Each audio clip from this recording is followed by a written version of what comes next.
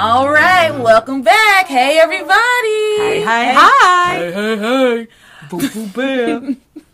It sounded like... It's Fat Albert. Oh, it made me think of, Yogi Bear? Yogi Bear, right? No, this is Fat Albert. Hey, hey, hey. And this is Yogi Bear. Yo, boo, boo. Yo, boo, boo. Hey, hey. Yo, Maxley. Well, you just got all those cartoon characters down. They're all terrible. No, my Goofy is good, though. Your Goofy is excellent. Everything else is horrible, but my Goofy is, like, top notch. I could work at Disney. As long as all I had to say was Milk? Maxie. As long as that's all I had to say. Anyway, hey everybody, I'm Latara. Hi, I'm Laura. And this is Passions Podcast. So today, this is episode 26 of our podcast. Right. And we're talking about episodes 44 and 45 of Passions. 44 was quite the ride. Wowza. It was one of those episodes where a lot happened, but I also was frustrated. It's like things were happening, but I was still getting frustrated throughout. Yeah, so I've noticed that you do get frustrated when things don't go your way. And you just so when it comes to the show, and you just have to understand that it's never going to go your way. Like it's one of those things where it's like you just can't get wrapped up in it like you do with other television shows. I've come to grips with this, and I'm just like, I'm going in with an attitude of disappointment always, so that when something good does happen, I'm pleasantly surprised, elated, as opposed to constantly being let down, fully disappointed. I get frustrated. Because it just takes so long to do simple shit, and it's getting annoying because I don't mind it. I love a good soap opera. Yeah. I really do, and Passions is one of the best.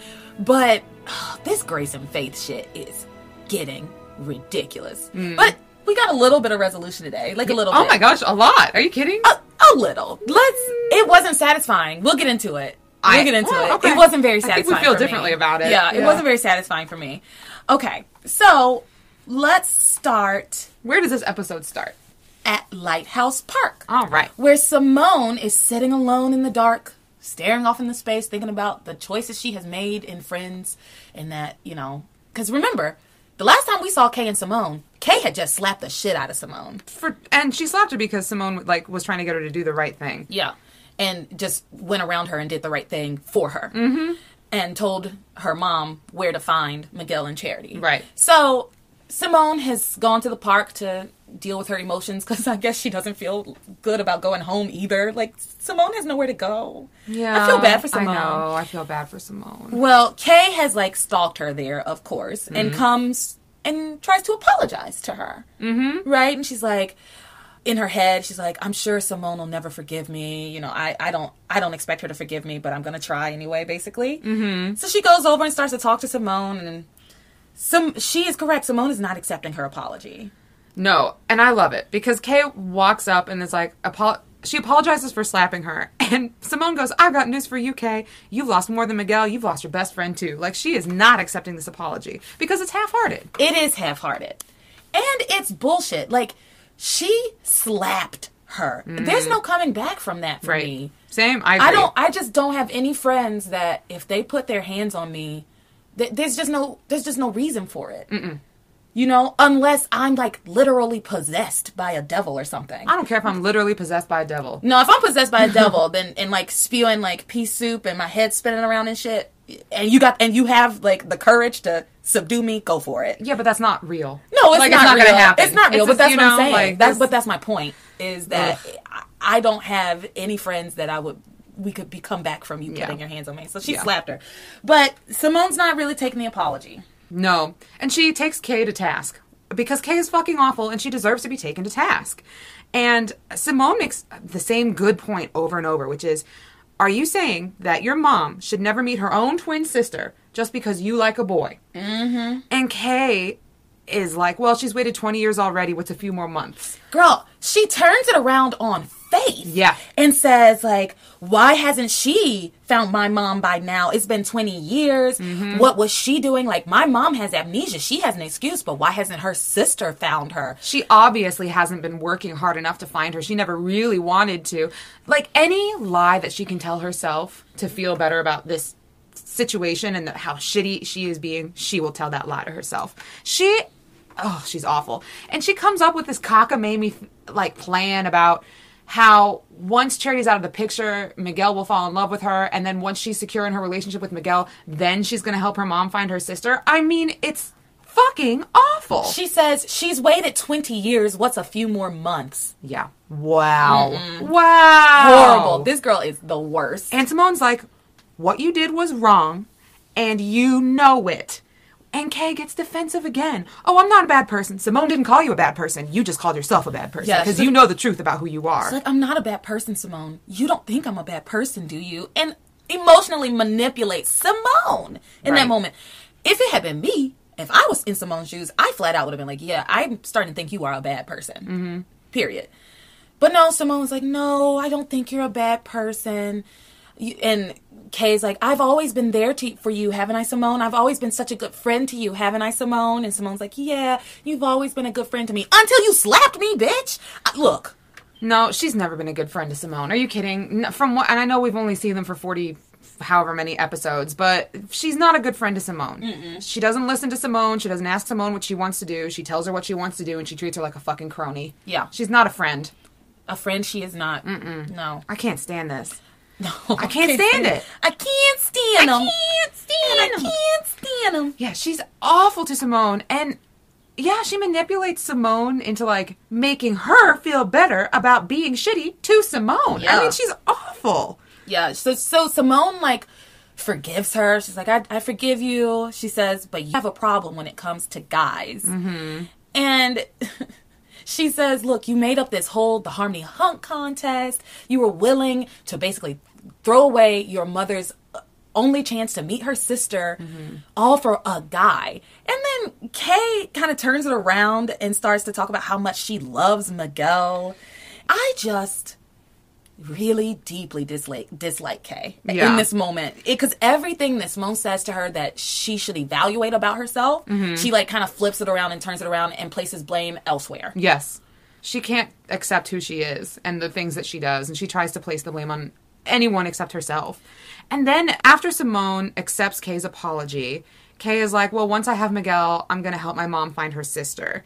And starts going off about how she's going to get Miguel, and she needs to, like, get off the softball team, and in order to have him see her as a woman, and she's going to make sure that she ends up being his prom date because she doesn't want to go to dances alone. And she's like, and then once I have that, I'll help you find somebody too, Simone. And everybody will be so jealous of us because we'll have the hottest guys in school. It's like, girl, you are so utterly delusional. Well, and everyone, like, is an afterthought. Her best friend is an afterthought. And she's like, well, I'm going to help myself. And after I help myself, I'm going to help you. And she expects her to be grateful for it. Her priorities are all out of whack. Yeah. Kay, I wrote, like, as soon as Simone forgives Kay, Kay immediately starts to scheme on how to get Miguel. Yeah. Like, immediately. It's like, okay, I slapped you, whatever. Now we're moving back to me. Basically.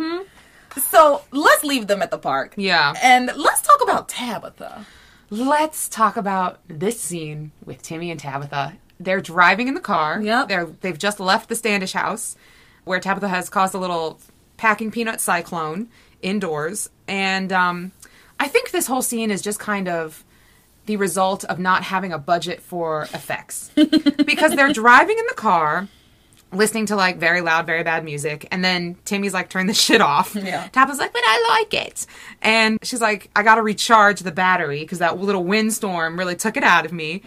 And then she gets a weird feeling. She's like, oh my God, I have a strange feeling. And then this bright white light appears. But we don't get to see the other side of that, which is the angel. And we also don't get to hear the conversation from the angel. Like, it's all this one-sided, inexpensive way of shooting this scene. Well, and then, so they're in the car, headed back to Harmony, the light appears, and then Tabitha's like, oh, it's that angel, and she takes out a butterfly net? Yeah, she goes, she's been a thorn in my side for centuries, and forces Timmy to take the wheel. Yeah, Timmy take the wheel, and then she leans out of the window, the with driver's a side, net. to catch an angel. Yep. Also, Timmy's a doll. He shouldn't be driving a car. Just would like to point that out. And he wasn't driving the car. Takes out a butterfly net to catch an angel. I mean, please. What are we doing? What is this? Doesn't that sound like a cute little, like, children's story or like a little children's movie. It's like To Catch an Angel, and it's like a kid with a butterfly net who thinks he can catch an angel. Yeah, but this is a centuries-old witch. I know. I'm just saying, doesn't that sound cute? It To does Catch an sound cute. Angel. You should write a little children's story. I'm not doing that shit. I can't take on any more projects. So she tells this angel that she won't ruin her plans, and it's not going to work this time, and I'm going to crush them, and, just this one-sided conversation. We don't hear what the angel has to say to her. Yeah. We don't even know if she catches the angel, really. Like, she just... I don't think she does. It doesn't seem like they do, because I'm not sure if they crash the car or kind of pull over. Timmy crashes the car. Timmy crashes the car, Yeah. and I don't think she's successful in catching the angel. Because Timmy asks a really good question. He goes, well... Because Tabitha's like, oh, I won. We don't have to worry about this. Like, this is not a big deal. Like, we're good. Yeah. And Timmy's like, well, if you won, then why is the angel back? Right. You know what I mean? So I don't think she succeeded in capturing the angel. Right. So Timmy crashes the car, of course, because I think he only has, like, those gloves. They're not even whole hands. Have you seen that? Yeah, he's got those like gloves. flaps. Yeah. Like, of course he crashed the car. Poor thing. He tried, but have you ever been in the car with somebody who's like, take the wheel? No. Oh my God. So my ex-boyfriend Justin used to do that all the time. And Oh I my fucking God. hated it. That's so dangerous. I hated it. And sometimes he knew I hated it, so he would do it just to like frustrate me, just to like make me like upset. That's why he's my ex. Yeah. Wow, that's fucked up. It's like we would be in my car. It's like if anything happens, it's my car. It's also that your would crash. life. That's true. Yeah, I would have to like take the wheel. Wow. If he was like doing something with his hair or something. I hated it. Tara, that's crazy. He put your life at risk because he thought it was funny to see you freak out. That's fucked up. Are you serious? That's super fucked up. It is. Well, he had his strong points. Well, that wasn't one of them. that wasn't one of them. All right. So anyway, to wrap up with the car, they've crashed the car. It won't start. Tabitha and Timmy talk a little bit. She goes, she sniffs. She goes, I smell trouble. Yeah, it's like, uh-oh. Yeah. I smell trouble. It was so silly. And then they finally do get the car to start. And Tabitha's like, we gotta haul ass back to town. Yeah, so let's go back to Harmony. Yeah, what's happening in Harmony? Back in Harmony at the Bennett home, Miguel is on the phone with Charity. Right? Yes. And this is a conversation that is a holdover from the previous episode. So Miguel has told Charity, Grace Bennett is your mother's twin sister. Right. And so this conversation happens between them, and then they pass the phone to Grace and Faith, but it's complicated. Well, if you will recall, if you listened to the last episode or watched this, you will remember that Faith did not want Charity to go back into the house to answer the phone in the first place. Mm-hmm. She was ready to just go. So Faith is still outside. Charity has disobeyed her mother, as she does, and has gone back inside and answered the phone. And so while she's on the phone with Miguel, and Miguel's giving her the good news, her mom peeks back into the door and says, Charity, it's time to go now. Get off the phone. We're leaving now. Like, she is pissed. Yeah. And you know what? I get it. Yeah. There is evil. Yeah. There's evil afoot. We're trying to outrun evil. Yeah. But Charity pleads with her mom, like, no, Mom, they found your sister. Grace Bennett is your sister. And so Faith comes back in and is telling Charity, put the phone down and let's go. It's a trick. It's a fucking trick. I'm not buying it. And on the other side of the phone, Miguel is talking to Grace Bennett and is like, please say something to Charity that will convince her mother to get on the phone with you. Like, you have to try. Yeah. You can't, it's not going to come from her. She's too scared. Like, you have to do some of the work. You can't just sit here and wait, you know? And so Mrs. Bennett, Grace, gets on the phone and starts talking to Charity. And who pokes their fucking head in the door? Tabitha.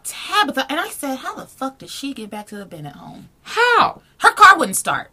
Her car, yes, she had the butterfly angel thing. The car wouldn't start. When they did, they were on their way back from Castleton. Like Castleton must be 10 minutes away. I mean, a 10-minute walk, a 2-minute like, drive. Because I just don't understand. Yeah. I don't understand. But anyway, and that pissed me off. I threw my phone down. I mean, look, the time-space continuum does not exist in Passions. I was like, Doesn't of exist. course Tabitha shows up. Of course she does. Of course she shows up, yeah. So Tabitha peeks her little head in through the door and notices that they're on the phone and kind of comes in. Charity talks to her mom and says, look, Grace Bennett is your sister. You liked her. Remember when y'all talked on the phone and you said that she gave you a good feeling and blah, blah, blah. Felt like you were old friends. Yeah. But Faith is still scared. Like, she's still scared. Yeah, she's just like, no, this is probably a trick. Yeah, she's waffling back and forth. Like, you can tell that she wants it to be real, and she knows she did have that authentic connection with Mrs. Bennet when they spoke on the phone. So she wants it to be real, but her fear is kind of holding her back. Yeah. So back and forth, and finally, Grace starts talking to Faith. These women finally get on the phone, and they start to have a conversation. Yep. And just when that happens, Tabitha pushes all the way into the house and goes, knock, knock. And Sam goes, ugh, Tabitha. Yeah. I love Sam. Tabitha. His reaction. He hates her. He hates her just as a neighbor. I love it. He doesn't even know she's a witch. Doesn't even know she's a witch. He just doesn't like her as a person. He doesn't like her. He's got good judgment. Uh-huh. And so as Grace and Faith are talking and everything's feeling really good, once Tabitha enters the room, Faith can feel it on that side of the phone. She's like, oh my God, I was feeling really good, but all of a sudden I feel like a shadow, a dark presence has walked over. It's like I'm dead and something evil has walked over my grave. Yeah, yeah. And then Faith is like, I gotta get off this phone. Like, I don't think this is right. I don't think blah, blah, blah. And Grace, this is so stupid. This was so stupid. Grace starts to cough. And she's like, no. And Faith's like, what's wrong? Are you sick? And she's like, Grace goes, no, I just cough when I'm really nervous. It's like, you're not nervous. Are you nervous? And then I guess nervous that she would never talk to her again or see her again. Oh, I think I associate nervousness with, like, performing. Like, performance anxiety kind of stuff. So, like, for me, it would be, I feel overwhelmed. I feel scared. Nervous just wouldn't... I don't think I think I just didn't understand it that way. It's just, like, nervousness. Yeah. And just, nervous energy. Yeah. Okay. But she is coughing and is nervous. Coughing because of her nervousness, I guess. And Faith starts to laugh and goes, oh my God, my sister Grace always coughed when she was nervous. It is you. Oh. And so we finally kind of get to that realization, even though we've done this, this is the second time we've done this, really. Yeah. They did it over the internet. But this time is a little bit better. They get closer because they're actually talking, voice to voice.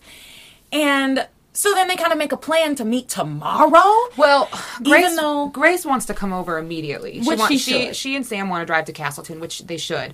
But Faith is like, it's too dangerous. You cannot be out after dark. Like, we know evil is on our tail because Grace tells her about the angel. Yeah. So, Faith believes it, but she's too afraid for them to be out after the sun has gone down. So they instead make a plan to meet in the morning.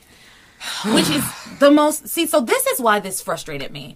Because, like, you were satisfied by this, but I know this shit is not happening. It's not happening. It's not fucking happening. Well, I don't know. It's not happening. I don't know. You know why I know it's not happening? Because multiple people in this episode said, oh, nothing can go wrong now. Oh, I'll see you tomorrow. Anytime I watch a TV show or a movie and someone says to, like, their significant other, or they're, like, leaving home and they're like, I'll see you tonight at 6 or something like that, it's like, that person's gonna die. Oh, so often that happens when somebody, like, is like, I love you so much, and we get to, like, some sort of resolution and they're like, I'll see you later. Yeah. We don't ever see them again. There is no resolution. Okay. Yeah. And the thing is, so many people said it and they have cursed themselves. It's just, that's the curse. When you start saying, like, nothing can go wrong now, is exactly when something wrong can go wrong. Something wrong can go wrong. Yeah. It's exactly when something right can go right. Yeah. For me, I got the resolution I wanted because, like, we were heading towards a phone call. So once they finally got on the phone and, like, admitted that they were family and that it's not some trick, that she's not a con artist, that it's not evil masquerading as her sister. Like, for me, that in of itself was enough of a resolution. Do I want them to meet face to face? Of course I do. Does the show want them to meet face to face? Probably not. Yeah, it's not enough of a resolution for me because Faith remembers Grace, but Grace doesn't remember Faith. Right. And I need them to actually meet. I need for Grace to have that moment. Yeah. That true realization. It would be nice. Think about how crazy it would be to have a twin in the world, and you didn't know you had a twin, and then meet them. I agree with you. And important, but it's not that kind of show, right? Yeah, no, I know, and that's why I'm, like, annoyed and frustrated. But that's why I'm not annoyed, because I know it's not that kind of show. All shows are that kind of show, though. The whole point of watching a show is to get to a resolution. Right. And we've been doing this for 45 episodes. But that's what Passions is. Like, that's what I have come to learn is, like, there's just going to be a lot of buildup, and then because there's so much buildup that the resolutions are never going to be satisfying because they can't be big enough. You know what I mean? Like, I've only seen 40, what episode am I? 45? We're 45. Like, I've only seen 45 episodes of the show, but that's what it feels like to me. Oh. It's not, I'm not having as big of a roller coaster as you are. Yeah, it's not as satisfying. So, as far as soap operas go, because, like, I love Passions. Don't get me wrong. I love Passions and have seen the majority of it. I just disagree that the payoff is never, like, satisfying, because a lot of times it really is. Okay. Right? Like, a lot of times when you finally yet. Get there, you're like, yeah, that's right. great. And this storyline, I'm telling you, is, like, absurdly long. Oh, okay. It is. It's absurdly long. Okay. So I think because this is really the only soap opera I've watched, and, like, it is introduced like this, where every payoff has been a letdown, really, like, I just assumed that's kind of what soap operas are. Have we really gotten many well, that's not true, though, because we were getting some really good, like, yes moments. Right, but, like, that's true, but they were so small. You know, like, the big storyline is Grace and her sister, and they have, like, faked us out so many times that it doesn't feel special when we don't get a fake out. No, I think that's kind of my point, is that this has been stretched out beyond what it needs to have been, even for a soap opera. That is my point. Okay. Yeah. Like, and so we could have gotten, like, some really great resolution by now. Mm-hmm. Even if they did this 10 episodes ago. Yeah. I would have been like, oh, okay. If they had done this 10 episodes ago, it would have been way better.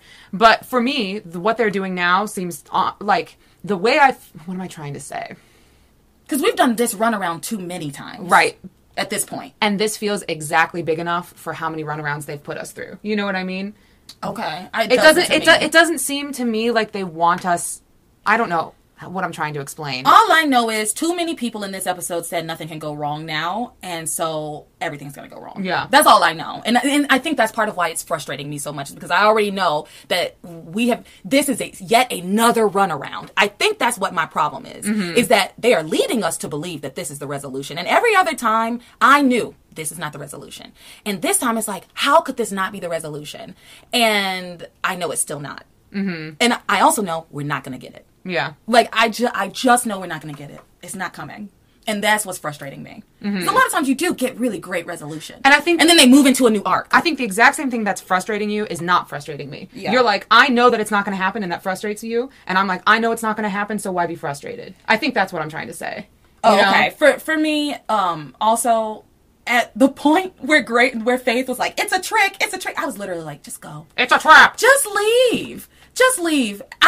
Because for me at that point, it's like, I need this to be resolved one way or another. Mm-hmm. Either y'all meet each other or you fucking leave forever. But either way, I would have been fine. Yeah. To be honest. Either way, I would have been fine. I just need to stop with this bullshit. Anything to stop drawing it out. I need to stop with this bullshit and get back to Teresa. Yeah. Truly. Yeah. Mm. So, they're on the phone. Grace coughs, and they're definitely sisters. Yeah. It's whatever. I mean, that's how I feel about it. I'm like, whatever. I was really excited about, like, the twin stuff and all this, but, like I just said, it's like, I don't see the point in being frustrated because we know that it's not going to be resolved. So, like, why care? That's kind of how I feel. Yeah, but if you're not going to care about it, then why watch the show? Because we're doing a great podcast. You know what I mean? Like, I do. I do. I don't know. Whatever. Okay. So, they're having this conversation on the phone. While they're on the phone, Tabitha comes in. Miguel says, isn't it great? Mrs. Bennett found her sister and it's Charity's mom. Charity doesn't have to leave. Yeah, he basically, like, spills the beans to Tabitha and confirms all of her worst fears that this family is going to be reunited. And so that lights a fire for her. She's like, well, shit. What am I going to do? She has a true, like, somewhat fainting moment. Yeah. Like, her knees go weak. Like, she's like, oh. And Miguel's like, are you okay, Tabitha? And she's like, yeah, I'm just a little, I'm fine. I'm just overjoyed. And then she kind of is trying to excuse herself, and Sam goes, don't you want to stay to congratulate Grace and talk to Grace about this? And she's like, oh, I'm just so overjoyed. I need to go home. Like, I gotta go. I'm too happy to be here. So Tabitha takes her ass back home and tells Timmy, I gotta do something.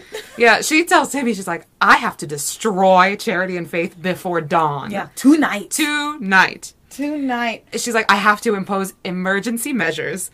I gotta go to the basement. Yeah, because Timmy says, well, Tabitha, how are you going to do that? Because you said that your powers, you have to recharge your powers, and you can't do anything for a little while. And she's like, I'm going to have to go to the basement, man. Yeah, she's like, whatever you hear, and whatever you smell, don't come downstairs. Yeah, she goes into the basement. She's scared. She is. Timmy, like, wishes her the best of luck, and they are both scared shitless. She opens the door, and, like, it's all red, and smoke emerges, and down she goes. Down to the cellar. To the basement to talk to the devil. Yep. So Charity and everybody else thinks nothing can go wrong tonight, but Tabitha has braved the basement, so I'm sure some shit is going to go all the way down. Mm-hmm. So that's everything with that storyline right now. Yeah, I think the last thing we need to talk about is the Lobster Shack. The Lobster Shack, baby Lobster Shack. Oh, hey. Lobster Shack, baby Lobster Shack. Loving it. The Lobster Shack. So remember over at the Lobster Shack, Sheridan, Hank, Luis, and Beth are all on a double date. And then a magic show happens. They're all on a double date, and then the Lobster Shack has this entertainment, Misha the Great or whatever, a magician, and Sheridan has gotten into a box. Yeah, she's supposed to disappear. She kind of, in order to spite Luis, she got into a box, even though she was scared to do it, and has been locked inside the box. And let me tell you, this was heartbreaking. Sheridan is in this box, and it's bringing back all these flashbacks and horrible memories for her, and she starts screaming and crying and becomes so disoriented that she just doesn't really know what's going on. But she's over and over, she's saying, I'm not wicked. I'm not. Let me out. I didn't mean to do it. I didn't do it. And in the flashback, the voice is, you did mean to do it, Sheridan. You are wicked. And this poor woman is just reliving this awful moment. Oh, I felt so bad. So she's in the box screaming, let me out. And luckily, Hank and Luis can hear her. There's like a lull in sound, and they hear her screaming to get out. And they both rush up to the stage to try to get her out of the box. And they tell the magician, like, open this box. And he tries to open the padlock. He padlocked her into a box. Ugh.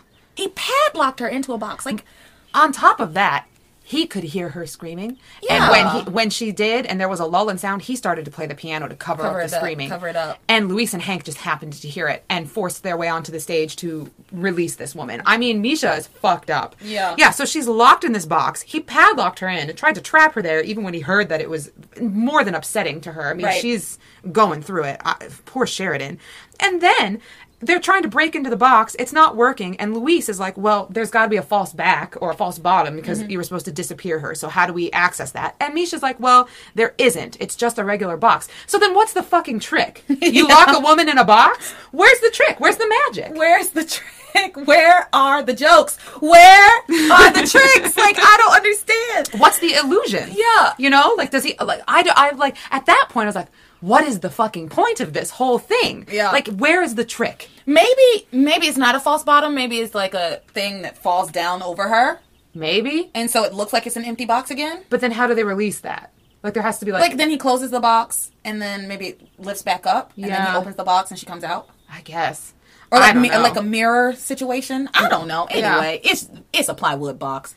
So covered in like purple crushed velvet and stars. They're trying to get this box open. Cannot get it open. Sheridan is going through it inside. Oh, poor thing. Just yelling. I didn't do it.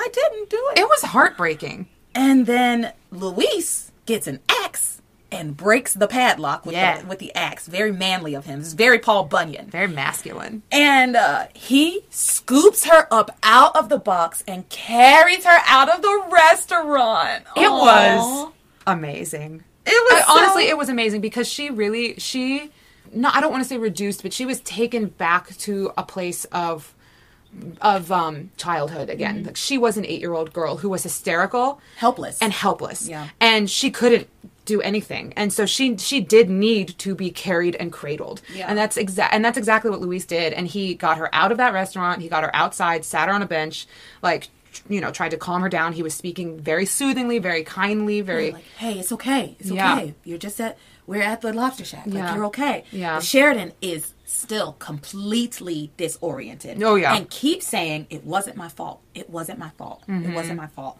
And Hank and Luis both try to kind of comfort her. Yeah. Hank finally shows up. He had gone to get her like a glass of water. Because I was like, why is Luis doing all of this? Where's Hank? So he finally comes back outside with a glass of water and, you know, gets her to take a sip of the water. But Luis is really doing the majority of the work here. The heavy lifting, if you will. The heavy lifting.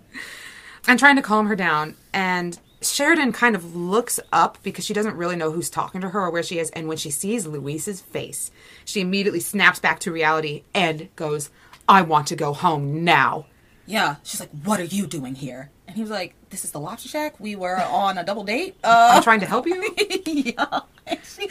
But she really didn't know where she was. No, not at all. She Didn't had know been clue where transported. she was. Yeah. And so something really like, snapped within her. It's like she snapped back to reality, but was confused as to where the fuck she was. Yeah. And was completely shaken. Oh, yeah. So she wants to go home. Luis then starts to interrogate her.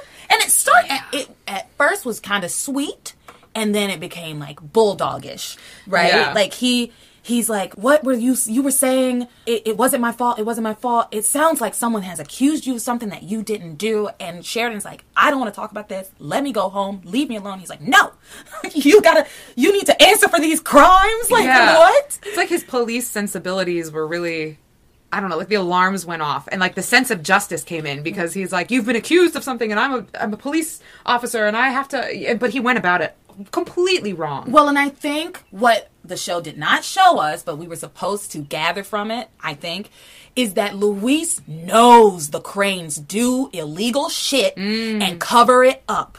And she's having some sort of flashback to something horrible that happened. He's saying, like, it sounds like somebody got hurt. Yeah. Like, something terrible happened, and somebody's trying to blame you for it, and you are saying that you didn't do it. Mm-hmm.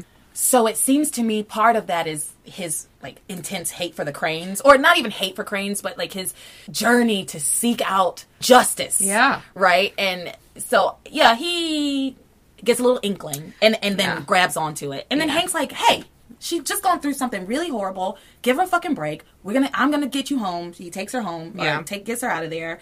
He's like, don't traumatize her more than she already is. Yeah, the way Luis handled that was fucked up. Yep. He started off and everything was right. Like, he did all the right things. He said all the right things. He was taking care of her the way she needed to be. And then he got triggered and then just went off, which is not helpful and was only going to hurt her more than help, you know? Yeah. It's going to harm her. So Hank did the right thing and was like, let's get you home. Even though it was the way he did it was wrong, but he was like trying to defend her in a way. He was. You know, He just went about it the wrong way. It was kind of weird. Yeah. So Hank takes her off, and what do Beth and Luis talk about?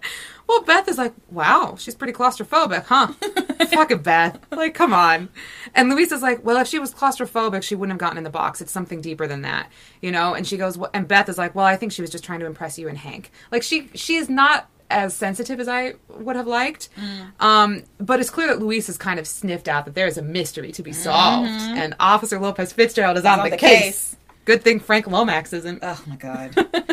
So they talk a little bit at the Lobster Shack, but that's pretty much it. That's pretty much where we leave those two, because the last little bit is Hank and Sheridan in the car. Right, and Sheridan says to Hank, did I say anything? What did I say while I was in the box? And he was like, basically the same stuff Luis was saying. You were saying, like, I didn't do this. It wasn't me. I'm not wicked. I think she was afraid because whatever the secret is, it's between her family. And I think she was afraid of saying something that would reveal too much to outside people. And Hank also takes this moment to apologize on behalf of Luis. Right. Which I liked, that he defended him. He's like, look, he was trying to help. He went about it the wrong way, but you were saying things that, you know, made the alarm bells go off because he is an officer and blah, blah, blah. And poor Sheridan, she is just utterly traumatized by this. The whole episode, I just felt so bad for her. And also really impressed by the actress. Yeah, she did a great job. She did a great job. We got to see like a lot more than just like a simpering woman in love. You know? Little bit more range besides the simpering woman and like the angry woman at Luis. Yeah, she's always like pissed at Luis. Yeah, there was a lot more nuance, and I really enjoyed her performance. It was cute. Yeah. Oh, but that very end, she looks out the window and she goes, "I should have never come back." And I agreed all the way. Yeah. I was like, yeah, no, you never should get like go back to Paris. Well, you know, No, don't go back to Paris. here's the thing. So when we found out at the beginning all the stuff about Princess Diana and she's in Paris and she's mourning her friend's death and all this other stuff, I thought it was so dumb. But now that we know that there's a traumatic event that happened in her past and that she was fleeing the event and it was a convenient excuse to be in Paris to mourn Diana's death, like, it makes so much more sense to me. You know, like, she was just running away. Yeah. And also kind of running into another kind of sadness and another kind of trauma because she's comfortable living in that space, you know? Yeah. Poor Sheridan. The more we learn, the more I'm starting to kind of sympathize with her. I mean, Sheridan, yeah, I mean, she's been through it. Yeah. We talked about that in the last episode, remember, where I was just like, listen to all the shit that has happened to Sheridan in the last 6 days. Yeah. And now we can add being trapped in a box to the list. Oh my God, this poor woman. Right? Having Yeah. a PTSD episode inside of a padlocked box. Yeah. To all the things that have happened to Sheridan Crane in the last 6 days of her life. It's crazy.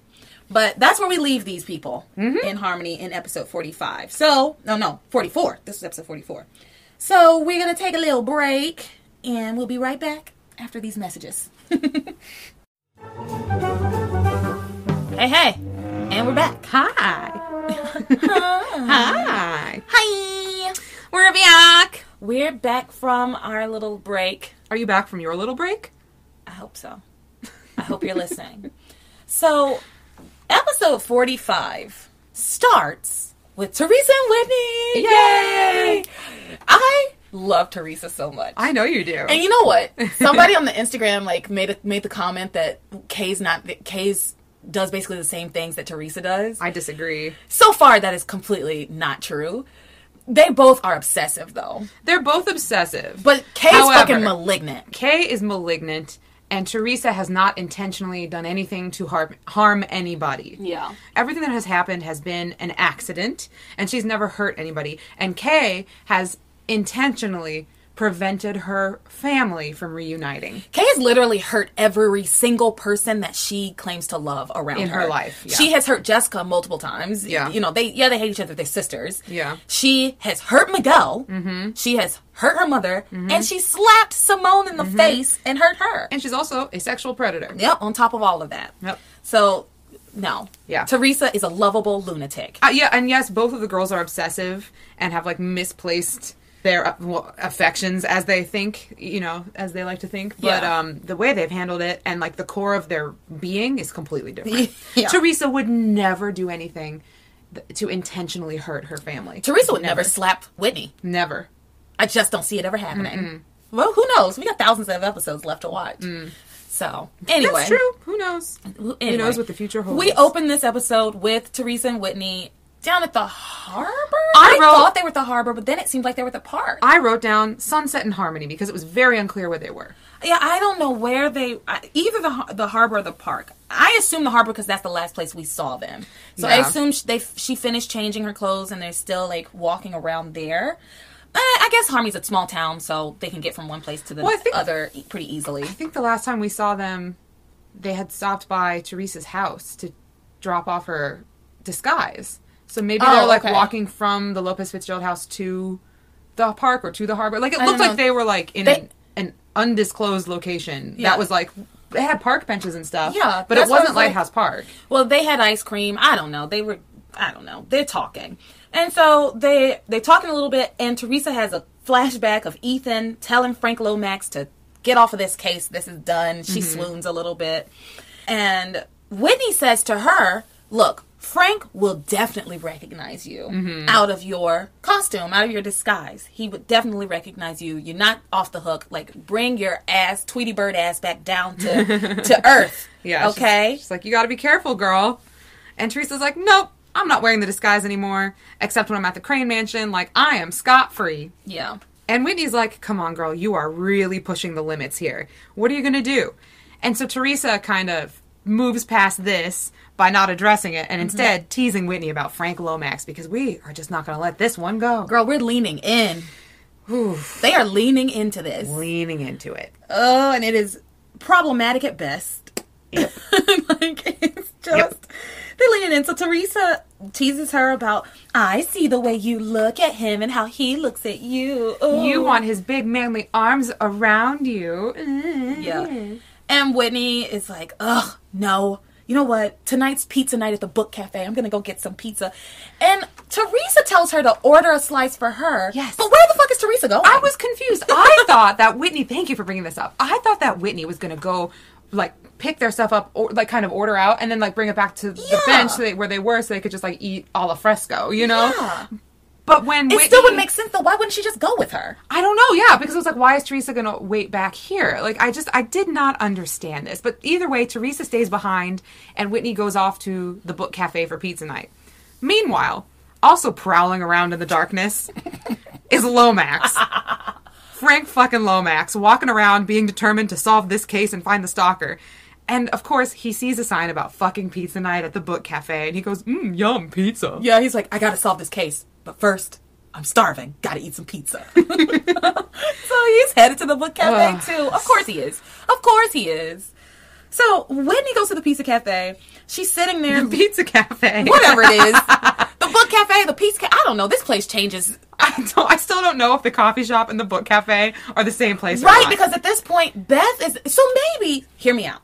Maybe the Book Cafe is like one way during the first part of the day, and then they kind of close down and set up for dinner or set up for like the evening part, because Beth was there and she closed everything down and went to the Lobster Shack. We're all in the same day and the same time. Yeah. So she closed everything down. Nobody was in there. And then she went to the Lobster Shack. Wait, I'm going to look at the map. Okay, so we're here consulting our map. And it has the pizza shop being next to the youth center, which is next to the Book Cafe. But the signs in the show specifically say that it's pizza night at the Book Cafe. Yeah, it's pizza night at the Book Cafe, which I'm sure pisses off the pizza shop, right? Like, Which is right next door. Yeah, wouldn't you be pissed? They're trying to steal our business. I don't understand. Maybe it's an inaccurate map. Maybe nobody knows how Harmony is set up because it doesn't make any sense. Because the time-space continuum means nothing. It means nothing in here. Harmony. Yeah, so, I mean, if they were at her house, here's the Lopez Fitzgerald house. So then they would have had to, like, maybe cut across the town green. Oh, that would make sense. And then go to the Book Cafe. Yeah. So whatever, they're at the Book Cafe. I'm going with what everybody in this show has said, which is, it's pizza night at the Book Cafe, which is next to the pizza shop. Yes. I mean, also, who goes and gets pizza from, like, a cafe when there's a whole establishment dedicated to pizza next door? Maybe the Pizza Hut, what's it called? The pizza shop. The pizza shop hasn't been established. Like, maybe that is a future business venture that will occur in later seasons. Okay, all right. Maybe Harmony is a developing town, and, you know, I don't know. They're under construction. Yeah. Okay, all right. Maybe it isn't there yet. And that's why they have to do pizza night at the Book Cafe, because that's the only way they can get Italian food in Harmony. Italian food. Everything else is lobster and burgers. Lobster and, well, no more burgers. Only lobster and sandwiches. Seafood and sandwiches. Gotta cook at home. So Whitney heads over to pizza night at the Book Cafe. And the next time we see her, she is reading an article with pizza and a pop in front of her. And the article is entitled, Healthy Sex Life Improves Court Performance. And she imagines seeing herself in the magazine with Frank Lomax. Yeah, and it's like one of those pictures that come to life like in Harry Potter. Like a mini fantasy. And he's like got his arms around her and then they kiss. And then she snaps out of it. She's like, I've been spending too much time with Teresa. I was like, good. Okay, good. You realize that that's ridiculous and crazy. And then I wrote down that Lomax enters the premises, spots Whitney at the table alone, and approaches his underage prey. That's exactly what happens. That's exactly what happens.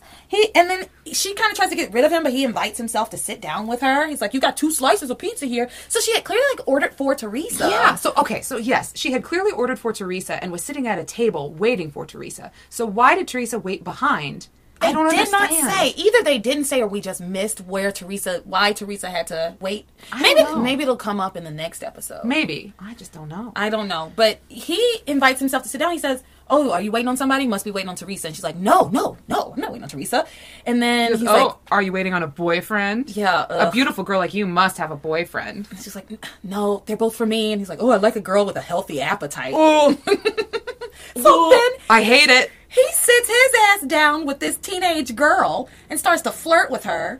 And she says to him, oh, well, she's trying to get rid of him. She says to him, oh, I really wanted to read this article. I wouldn't be very good company. It's about rackets. And he grabs the magazine. Yeah. Takes the magazine from her and sees the article and is like, oh, this article isn't about rackets. It's about if sex life can improve court performance. Is it true? He asks a teenage girl about her sex life. It's disgusting. The whole thing was extraordinarily disturbing. Well, even it would be disgusting between two adults. It was, yeah. Right? Like, that would be disgusting between two adults. If Yeah. a man who I didn't really know sat down and started, like, talking to me about my sex, like looking at my article, like, ooh, is this true? Has sex really improved things for you? Blah, blah, blah. No, please. Yeah, no, it was awful. And Lomax then was like, oh yeah, I hear you're pretty good at tennis. I've been asking around about you, and everyone says that you're great. I was thinking about calling you up for lessons. And Whitney's like, no, I don't think that's such a good idea. And he goes, you don't have to be nervous around me. I mean, sounds like he's grooming her, because that's exactly what he's doing. This is a pedophile. He's grooming her in, like, two ways, too. Like, he's grooming her in the way that we see it, kind of a sexual way. But he's also trying to soften her up and trying to get information out of her and trying to manipulate her. Because he says, oh, you don't have to be nervous around me, and I realized that I was wrong about you. And Teresa, like, why would you lie to me? Right. And she was like, yeah, you were wrong. Yeah, he's just gross. It's just gross. And I can't tell if Whitney is, like, kind of is attracted to him and just is nervous because it's a cute boy, even though it's a grown man, or if she's nervous around him because he's onto her friend and she doesn't want him to. Or maybe it's a combination of both. Yeah, I think it's both. I think she does have a little crush on him. Yeah, I mean, she had the little fantasy about the pictures. They've been showing us that she has, like, little crush on him. I just hated it. I just don't want it to happen because it's so disturbing. Yeah. This is, a child. She's like a sophomore in high school, and this man is grown. Yeah. Grown. Well, as they're sitting down talking, he says he wishes he still had his sketch. And he says, but I don't need it. I could recognize that girl. She has such a distinctive face. And right when he said that, Whitney sees Teresa at the pizza counter with her back turned to Whitney. And it's like, you asked Whitney to order pizza for you. Why are you ordering pizza? Yeah, that was... Look, I'm not going to try and understand it. They knew that they had to get this set up together where, and they just very kind of clumsily made it happen. Yeah. And I'm just going to go with it. It's fine. Everything is fine. So then Teresa turns around and sees Whitney and starts to, like, wave at her, but doesn't see Lomax, whose back is turned to Teresa. Still, she should have known, like, there's a strange man sitting at this table. And Whitney is trying to, like, with her eyes, be like, go away. Like, kind of surreptitiously giving her friend smoke signals to run. But Teresa starts to, like, bounce on over, right? She's like, oh, okay, there you are. And then Whitney decides to just, like, fake choke, so she's just like, she's like pretending to choke and cough. She's like trying to use her hand to like wave Teresa away, and her eyes look wild. She's like, run. Teresa doesn't really get it until Lomax stands up and kind of comes around and like puts his arms around Whitney, and it's supposed to be like a Heimlich kind of thing. Yeah, he didn't do the Heimlich, but he didn't do that. He just put his arms around her up. Yeah, he only put his arms around her. Whatever. So he was just like, are you okay? And then Teresa sees that Lomax is there, and she's like, oh my goodness. And instead of running out of the book cafe, leaving this fucking business, she runs behind the pizza counter and just like crouches down behind the pizza counter. Have you ever been at your job, working your job, and one of the customers comes and like goes into the employees only space and nobody says shit about it? Oh, like if that happened at a job of yours, wouldn't you say like, you can't be here, ma'am? That has happened at a job of mine. When I worked, when I was in grad school, I was working for an accessory store, which I think has gone bankrupt. Charming Charlie. I think it went bankrupt. But at the time, the back office area, like there was like a door that led to the back office, and we on the other side had fitting rooms, and for some reason, like there was clear signage, but people always would like look at the door to go to the back room and think that was how you got to the fitting rooms. The store was enormous, so like I guess I kind of get it, and it happened a lot, so clearly it wasn't obvious to shoppers, but I was constantly having to say, that's the employee break area and the back room, like the fitting rooms are over there, like constantly checking people. Right. Because they kept trying to go to the wrong space. So no one would just like get back there and I wouldn't notice. Right. And these pizza people in their costumes, they have on red and white striped tight shirts, like t-shirts. They look like gondoliers. Yes, that's exactly what they look like. Yeah. Yep. With the The hat and everything. The ascot. Yep. The whole thing. The whole 9 yards. the whole 9 yards. They look like gondoliers. Yep. I'll put a picture up. The uniforms that employees wear in these in these restaurants are amazing. They're hilarious and I love them. Every single one of them is exceptional. So whimsical. I wish restaurants had like whimsical uniforms for their employees. It creates atmosphere. I think you wish it, but if you were working, No, exactly, no, exactly, wants no parts of it. I feel like it is like reminiscent of like Disney costumes, though. Right, Epcot. If you go to, anywhere you go to Disney, yes, everyone is dressed to the nines and everything is very stylized and very atmospheric and yes, lots of whimsy. But like just in your life around town, I would love it. you go to Red Lobster and everyone's dressed like a fucking I sailor. would love it. I wish everywhere I went, people were dressed in costumes and like sang songs. Singing and dancing down the street. Yeah. Oh, look, I want to live that life. I want to live that life. I wish that was just a regular thing that we all did and decided, like, we're all going to learn how to sing. Every month, we're going to learn like 4 new songs and a new combination. And and if anybody starts the song, then we all got to join in. The whole world just agrees, just like on a handshake deal. It's like, we now live in a musical. Yeah, and we'd have world peace because people would be too busy learning their fucking songs and their choreography and their step ball change to bother each other. Kind of like the shuffle up the buffalo is really, really tricky. I just can't figure it out. I can't figure out these windmills. Okay, I'm done with this. So Teresa doesn't leave the restaurant. She hides behind the pizza counter and nobody says shit to her about it. Then Frank Lomax decides, okay, I've harassed this girl enough. This child. Yeah, I've touched her and done unspeakable things, so I'm gonna leave now. And he takes his food and he is heading out. And as he's heading out, the pizza dough, there's a guy like flipping the pizza dough and it falls on Teresa's head. He like throws it up in the air as Teresa stands up. It's falling down. So he's reaching up to catch the dough, but it lands right on her head. And Lomax sees the end result, which is a pizza dough like on top of this person's head, but he of course cannot see her face, and he's such a d-bag. He goes, hey, whoever you are, I hope you like pizza, and then walks out. It's not even funny. It's not even a good line. It's not funny. It's something that a bully would say. Yeah. It's not clever. It's not funny. It's not helpful. He's if you an can't ass. say something nice, don't say anything at all. Just leave. Didn't we learn from Thumper and Bambi? Yep. Like, fuck off, Frank Lomax, the Predator. I can't. Not only can he not draw, he's not artistic in any fucking way. He's harassing a child, and he's making dumb jokes. If it's a dumb joke, but it's clever and funny, fine. Yeah. But he's not clever. No. He's just dumb. He's so dumb. Ugh, he's just a giant dum-dum. You hate him. I hate look, if there's one way to really get me going, it's pedophilia. Oh my God, don't get me started. Actually, okay. I hate Frank Lomax. Let's move And on. I recognize that Whitney is a teenager, but she is still an underage girl. And there's a problem with the way that we think about predatory behavior, and that it's different when it's a girl versus a young child, and it's unacceptable. If you are underage, you are a child. Mm-hmm. I agree, girl. I do. I think, yeah. Yes. Correct. So he leaves, thank God. And the pizza guy takes the dough off of Teresa's head, and she walks over to Whitney, and Whitney's like, didn't you see that I was sitting with that guy? Like, why didn't you leave? And Yeah. then Teresa has her fucking head in the clouds, I swear. Oh, yeah. She then starts to tease Whitney. I saw how he put his arms around you. Good going, Whitney. Next time I'm with Ethan, I think I'll fake choke too, so that he puts his arms around me. And Whitney gets pissed. She's like, Teresa, that's not what, I wasn't doing that because of him, blah, blah, blah. She's like, I wasn't fake choking. Well, I was, but it was to help you, dummy. Yeah. Poor Whitney. Poor Whitney. And I'm sorry, I know I'm on a soapbox, but like, these are two girls, two underage children, right? And they don't know better, right? They're teasing each other. They have a little crush, whatever. Teresa is teasing her friend, right? Lomax is an adult.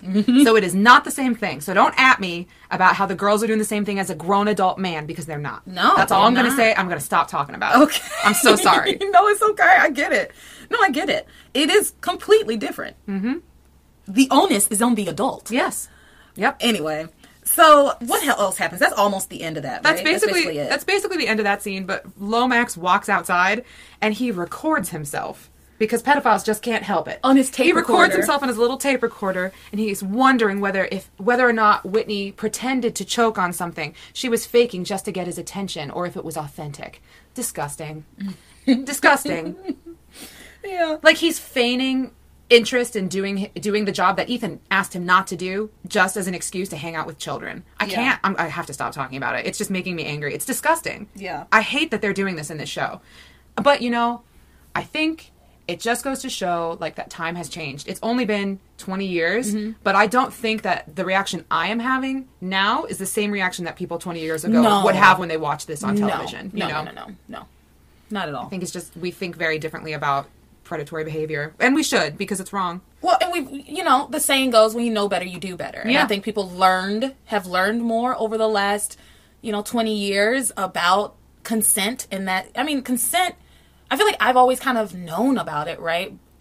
But the most that I was taught really was like, no means no. Mm-hmm. That is clear cut, but sometimes it's a little more nuanced than that, right? Like, a child can't give consent. So that's like a whole nother thing. And I think that's something that people were not talking about in 1999. That, yes, a small child, nobody is questioning, can they give consent?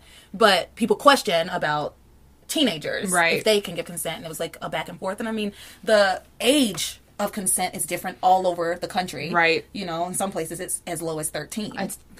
Which is despicable. Yeah. Because they're a child, but when will we learn to respect women and children? I think we're learning now. Ugh.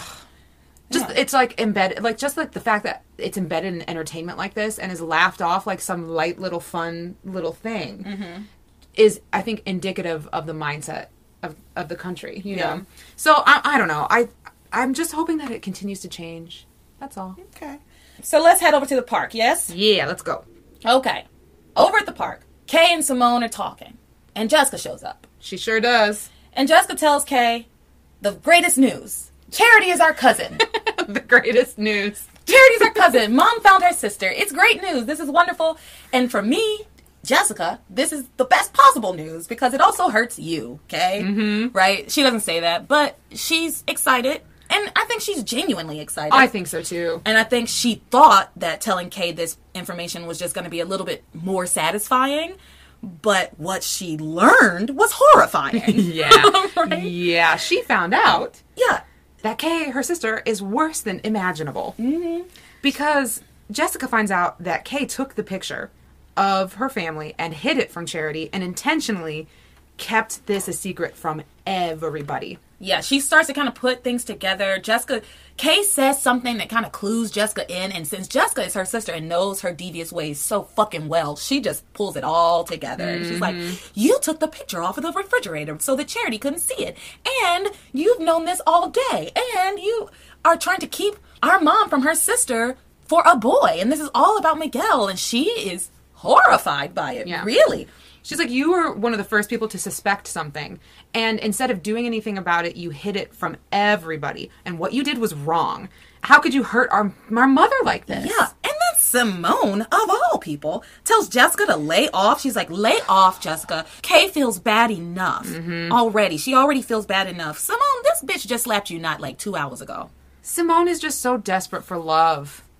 She's so fucking desperate. She's so ignored at home. Like, her mother and her sister love her, but, like, she does not, have the attention that she needs from her father and probably from the family, as much as she needs. And she just has no one. The only person she has is Kay, and she's desperate to, like, lose her. It's awful. So, this is a story about trauma. All these people are so traumatized. All soap operas are. We need to watch Degrassi. Have you ever watched Degrassi? No, I've Girl, never seen it. You would. I feel like you would not like it. Because it is about children and all of the shit they go through. Yeah. It's very good, though. Ugh. I grew up watching it. It's different when you, like, see it through the eyes of an adult than when you are seeing it through the eyes of, like, that age group, though. Like, I remember I did watch the OC. Mm-hmm. I loved that show. And when I was in, like, high school, like, early high school, I so empathized with the kids. I was like, oh, my God, this show's so great, blah, blah, blah, blah. And I loved it. And I recently rewatched it, and I was so on board with the parents. I was like, these kids are awful. Fuck these kids. And, like, what was I thinking, 15 years ago when I was watching this, and more than 15 years ago when I was watching this, and blah, blah, blah.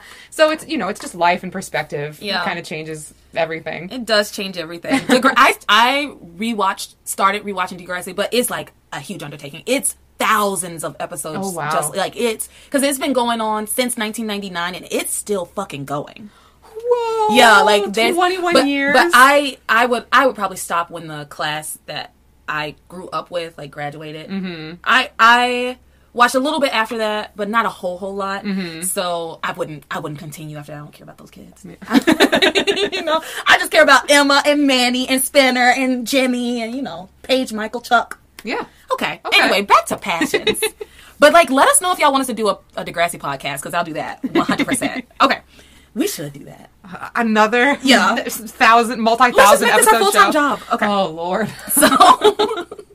So Jessica realizes that Kay is worse than she could have ever imagined she was, right? Mm. And then Simone tells her to back off, and then Kay tries to turn everything around again as if she's not the villain in this story. Kay really thinks that she's the victim. Yeah. She thinks that she is the victim in every scenario. She's like, Jessica, everything has worked out perfectly. Everything's fine. Everyone's happy except for me. Like, Mom gets to have her sister. You get to have Charity as a cousin. Miguel gets to have Charity. Blah, blah, blah. But what about me? Girl, what? She's so selfish. Mm-hmm. I mean, I feel like selfish doesn't even begin to describe that mentality. I feel like she is the unfun version of Crazy Ex-Girlfriend. Mm-hmm. Oh, yeah. Like look, I don't know anything, but she needs some clinical diagnosis. Like, she has a personality disorder. Malignant narcissist. Yeah, there's something going on. Yeah. Oof.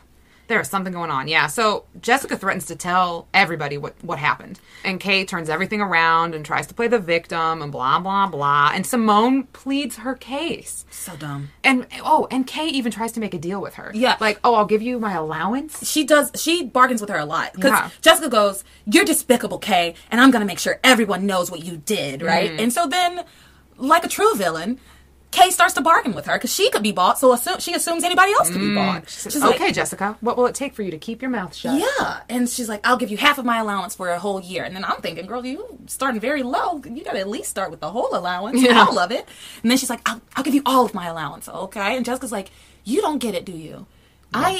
I'm not like you, and this is wrong. I happen to know what's right and what's wrong, and what you did is wrong. And Simone does kind of plead with her. And then Jessica decides not to tell tonight. She was like, you know what? I'm not going to tell. And I'm not doing this for you. I'm doing it for Miguel and Mom. They deserve to be happy tonight. Mm-hmm. So I'm going to keep this to myself. But you're going to have to deal with the fact and the fear that I can tell it anytime I want. Yeah. So Jessica's kind of holding this over her head. I get why she's not going to tell them tonight. But if she's going to tell them, which I don't know if she necessarily should, if she's going to tell them, she needs to do it soon. Yeah, she can't let this one ride for long. How do you feel about that? Do you think she should tell? That's really tricky. Because it's just it hurtful. Would hurt. Exactly. It would hurt the people who love Kay, and Kay wouldn't give a shit at all. Kay would only be upset that they're mad at her. She wouldn't actually feel any kind of guilt. And it would give her more reason to feel like a victim, right? So I kind of feel like she shouldn't tell. And it would. It would only hurt Grace. It would only hurt Sam. It would only hurt Miguel. It would only hurt Charity. Yeah. I think I would just do what Jessica's kind of doing and saying, I'm going to hold this over your head and I can blackmail you with it whenever I want, Yeah. And Kay's response to this is, well, I've been in love with Miguel for years. I deserve to be with him. Because Jessica has stormed off and she turns to Simone and is just like trying to plead her case again and be like, don't you agree? I deserve to be with Miguel because I've been loving him for years. I deserve him. She's a fucking incel. She sounds like an incel. Yeah. Involuntarily celibate. Yeah. What she is. She deserves him. And she's violent. She has like violent tendencies, just like an incel, and thinks that she deserves sex by any means necessary. She really does. Yeah. Oh my God, Kay. Kay's an incel. She's an incel. I hope no incels listen to this. If you do, stop, please. If you do, get it together. Go to therapy. Because here's the thing. She's operating in a world where she's the only person who has agency. Mm-hmm. She just thinks that everybody should bend to her will and do what she wants for her life to be easy and suitable.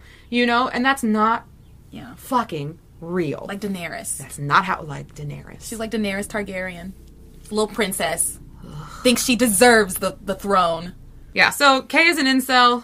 I hate her, but she at least comes to her senses a little bit, and she tells Simone, I have one more night to win Miguel. I'm going to do it. I'm going to get him alone. I'm going to tell him that I love him, because without Miguel, I don't have anything, so I don't have anything to lose. Yeah, she doesn't have anything to lose. She should have just done that in the first place. And I know as teenagers, and even as adults, it's very hard to, admit your feelings to someone. Yeah. But if you feel that strongly about it... It's hard to put yourself out there, and I get it, but come on. Yeah, but if you feel that strongly about it, she should have done it by now. Yeah. She's been doing this for years. She's willing to harm her family and loved ones. Yeah. In order to protect her own feelings. But you know what it is?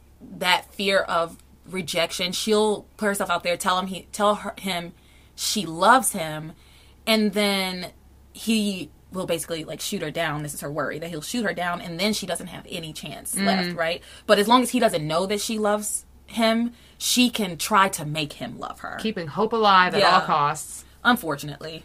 So, Kay heads back to the Bennett home, where we find Grace and Sam celebrating. Yeah, so Grace and Sam had left. After Grace gets off the phone with Faith, she gets a chill down her spine and tells Sam about the little girl, about how she had warned her about the night, how she would need strength and courage. And Sam is like, look, there was no little girl. You are exhausted because you had such an emotional day. And Grace is like, I just wish I could see my sister. And Sam's like, let's go. You want to see your sister? You're going to see your sister. So I assumed that he and Grace hopped in the car to drive over to Castleton. It's what I wrote in my notes. That's what I wrote too. But it turns out they went to the electronics store to get a webcam. Yep. They went to get a webcam. So they came back to the Bennett home, and Sam and Miguel are setting up the webcam, and Grace is anticipating getting to see her sister for the first time, and it's all very sweet. And they get it set up, and Faith and Grace finally get to see each other, and it was really quite a moment. It was a moment. Heartwarming. It was so nice. I got a little teary-eyed. Little verklempt. Yeah, it was a good moment. It felt so good. And honestly, even though I am almost 100%, I'm 99% sure these two women are never going to see each other, like, in person.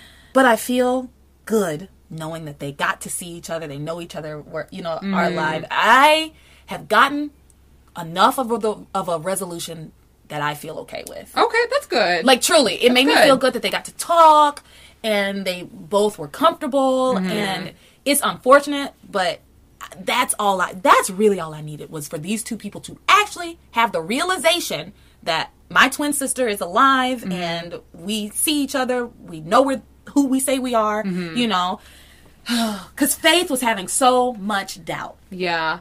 It's just so nice to finally see Faith with, like, the warm fuzzies. Yeah. You know what I mean? Yeah, yes. Like, she's been so distraught this entire time. And just imagine, she's been living her whole life like this. Yeah. Basically since Grace disappeared 20 years. 20 years. Again, just traumatized, this woman. So it was just so nice for her to have that moment. For both of them. There was a deep sense of relief. And I think that's what has been frustrating me, is that there has been a shit ton of tension. And every time they miss each other, it's like that tension knob is turned up a little bit more. More tension. And so I'm feeling that fucking tension, and I don't care for it. And then once they saw each other, it's like, she's relieved. I too am relieved. Just like, oh, finally, thank God. So they have a sweet little conversation. They talk about evil and angels, yes? A little bit, yeah. Faith is like, your amnesia must have wiped away everything that our mother and our grandmother taught us. I'm going to explain more to you tomorrow. I don't know if they'll meet, but I will explain more tomorrow. But for now, please believe there are powers determined to destroy us. And then she says this, and it's just so ominous. I just hope and pray they haven't yet learned that we have found each other. Yeah. Yeah. I mean, as I said in the last half of this episode, too many people are talking about, I'll see you tomorrow. There's no way anything bad can happen. Too many people are saying that bullshit. And Tabitha, meanwhile, is over at her house doing some crazy ass shit that we will get to, and saying, like, I'm going to crush all these people like bugs tonight. Yep. Oh, goodness. So, Grace and Faith get off the webcam. Well, first, Grace offers Faith and Charity to come live with them at the Bennett home. Right. So, Grace and Faith are having this little conversation, and towards the end of the conversation, Grace says to Faith, I would love it if you and Charity would come live with us here at our house. In Harmony, we have plenty of space, and we could make up for lost time. And Faith agrees. She's like, I would love that. So we're moving in tomorrow. Really? Like, she says that. Yeah, we're moving in tomorrow. And Grace is like, can you come at dawn? Like, literally, like, there is no time that's too early. Oh, I'm so sad already. I loved what she said. I know. It just seems too... I don't know, because Grace is like, well, once morning comes, once we're together, there will be no power strong enough to separate us ever again. Also, can we talk about the fact that over at Tabitha's house, she's like screaming because she has gone down into the basement, and we will get further into it, but we hear her while we're at the Bennett's house. I wrote that like, too. Yelling, and they notice it, but nobody goes to check on her. I wrote the same thing down. I was like, maybe we're not supposed to hear it. Like, I was so confused. They heard it. Mm-hmm. And nobody goes to check on her. It's crazy. I mean, she's an old lady who's yelling. At one point, early, before she gets on the webcam with Faith, Grace is like, maybe I'll go check on Tabitha. And Sam's like, what the fuck? Don't you want to talk to your sister? Yeah, like, fuck her. And she was like, yeah, I guess. So I thought maybe that was going to turn into a thing, and then it didn't. But then we heard Tabitha scream, and nobody reacted. I don't know. Sam, like, heard it, but I think he just, like, I hope she dies. Sam does not like Tabitha. He's like, if it's her time, it's her time. Ever the practical man. Anyway, Kay and Simone return to this home, to the Bennett home, and Grace has gotten off the phone with Faith and gives Kay a big hug and tells her the good news, and then Kay's standing there looking at Miguel, who's talking to Charity again on the webcam, and you can tell she's just like kind of building herself up to confess her love to him. So we shall see what happens with them. But now, I hope she gets her fucking heart broken. I hate Kay. I'm not even that I want her to get her heart broken. I just need someone to slap some reality into her. She's not going to tell him. Right? Yeah. So let's go to Tabitha's house. This was my favorite part of this episode. Yeah, can you tell us what's going on? Because all we know is that Tabitha is screaming. So remember, we last left Tabitha in the basement. She has gone down into the basement to get assistance from the basement demon. I don't know what's down there. Her friends down under. She's going down there because she doesn't have enough strength on her own because she's used up all of her power. Yeah, her energy is depleted. And so she goes down there and she tells them, help your minion, Tabitha, to keep the sisters from meeting. She calls herself a minion. Love it. I need more power. Yeah, she needs more power. Give me the power. And then she tries an incantation and she's just like, bubbles and boils, ashes to dust, blood, boiling blood. And nothing really happens, right? And she goes, I don't have enough power. Please. She's asking for more power from this demon in the basement. I don't know what is there. And then we cut away from her and we see Timmy upstairs and he's really scared and worried. And we hear Tabitha wailing, screaming. I mean, and Timmy's upstairs oh, Tabitha, this isn't funny. He's so worried about her, right? Mm-hmm. And the door to the basement, swings open, seemingly, by itself. And Timmy's stop kidding around, Tabitha. He is so scared. As he should be. Mm-hmm. And then we hear Tabitha's bracelets. He's like, I know it's you, Tabitha. I can hear your bracelets. Clank, clank, clank, clank. And then a fucking German Shepherd comes through the door, and we know that this dog is Tabitha because it's wearing her bracelets around its neck like collars. Tabitha turned into a German Shepherd. Tabitha turned into a fucking dog. And that's the end of the episode. How is that going to help her? I don't know. She's a dog? I don't know. She's a hellhound? I don't know. How is she? What? I don't know, Laura. I really don't know. It was shocking. It was shocking. Did you know this was going to happen? Fuck no. You didn't remember it? No. There's one very distinct thing I remember about Tabitha's basement, and it doesn't happen until much later. Oh my God. Yeah, so Tabitha's a dog now. What is this show? I love it. Oh, Tabitha. She's so great. She gives such a stirring performance with these insane lines, and she's wonderful. The actress who plays Tabitha is wonderful. Yeah, she is. So Tabitha's a dog now, and Grace and Faith are planning their life together. It ain't gonna happen. I'm telling you, it ain't happening. It's not happening. So that's it, right? That's it. That's all she wrote. I thoroughly enjoyed this episode. Yeah, it was good. I liked both of these episodes. They gave me some Teresa and Whitney, so I was like, okay, I'm good with this. Mm-hmm. And also, they gave me some good resolution with the twins. Mm-hmm. They really did. It was enough resolution for me. Yeah. Because I was ready for them to never see each other. That would just be cruel. Yeah, it'd be awful, but at this point, just, give it up. Yeah. But they saw each other, and we don't have to give up on them. So, let's finish this bitch. Thank you for listening. You can, if you're not already following us on social media, please do at Passions Podcast on Facebook and Instagram. And you can also send us anything you want to send us, questions, pictures, whatever, at passionspodcast@gmail.com. Yeah. Please rate, review, and subscribe. It especially helps us if you rate us on Apple. You can leave us like a little 5-star review. Yeah. You know, I said that backwards. Leave us a review and a 5-star rating on Apple. I twisted it. Yeah, we love you. Thanks for listening. Thanks for hanging in there with us. And on our next episode, we should have our new studio set up, so we'll see how it sounds. So let's finish this bitch. You are my passion for life.